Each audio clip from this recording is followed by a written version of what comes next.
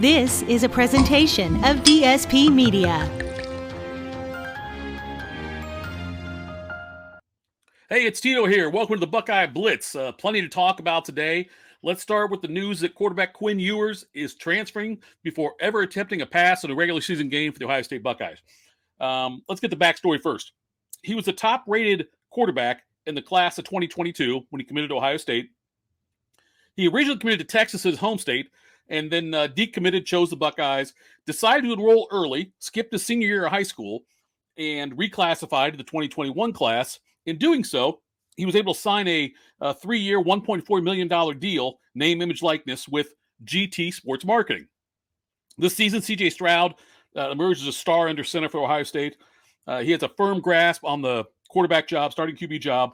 There's rumors the deal that Ewers signed has some contingencies that require him to be a starter for a number of games, and that wasn't likely to happen at Ohio State, so Ewers decided to move on.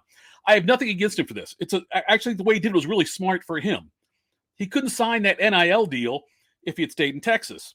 So he comes to OSU, gets elite coaching, fitness and strength coaching also, and can now move on to the highest bidder and find a situation where he can start right away, which wasn't going to happen at Ohio State no matter what.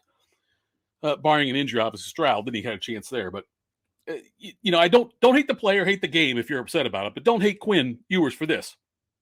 This is going to happen more and more in college football as coaches move on. They make huge amounts of money, justified because obviously the money's coming from somewhere. Someone's making money. The players and coaches should be the ones making it. And the players have got a right to sign deals and transfer without penalty. That's the way it's set up. So it's not his fault that's the way the system is now being run. Speaking of the coaching moves, Lincoln Riley's move from Oklahoma to USC is huge for Ohio State. Let me explain.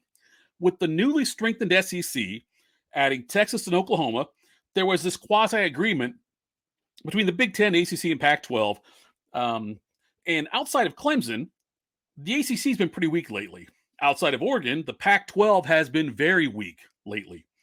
And as soon as Lincoln Riley agreed to take that money at USC, big-time recruits started flipping from commitments to the Sooners and other places to join Riley and the Trojans. Now, USC upping the game in the Pac-12 helps the other teams in the three-conference alliance. The more nationally competitive and relevant that the teams are in the alliance, the better it is for Ohio State and the Big Ten. This now adds another viable option for Ohio State to play against non-conference play, and it automatically makes it, now you have more of a reason to expand the college football playoff because you've got another worthy team now, another worthy program with USC now with Lincoln Riley. So I'll give one more last word on Ohio State in this episode, Ohio State football for the episode.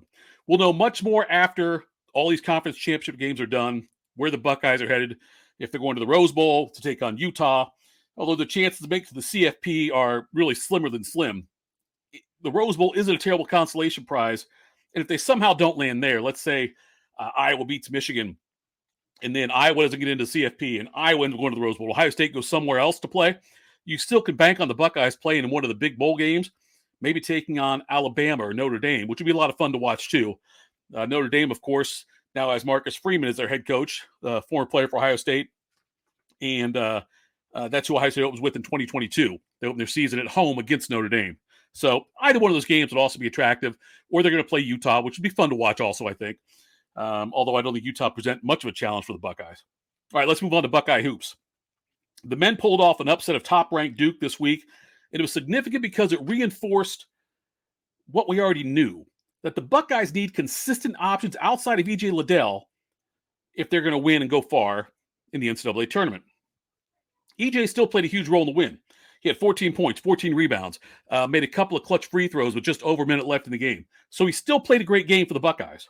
But you had Zed Key, who scored a career-high 20.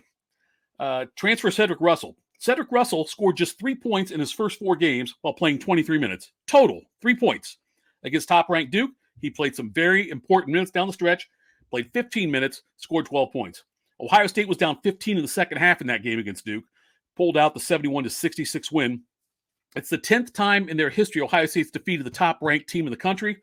They defeated top-ranked Duke, by the way, in the ECAC Holiday Classic back in 1978.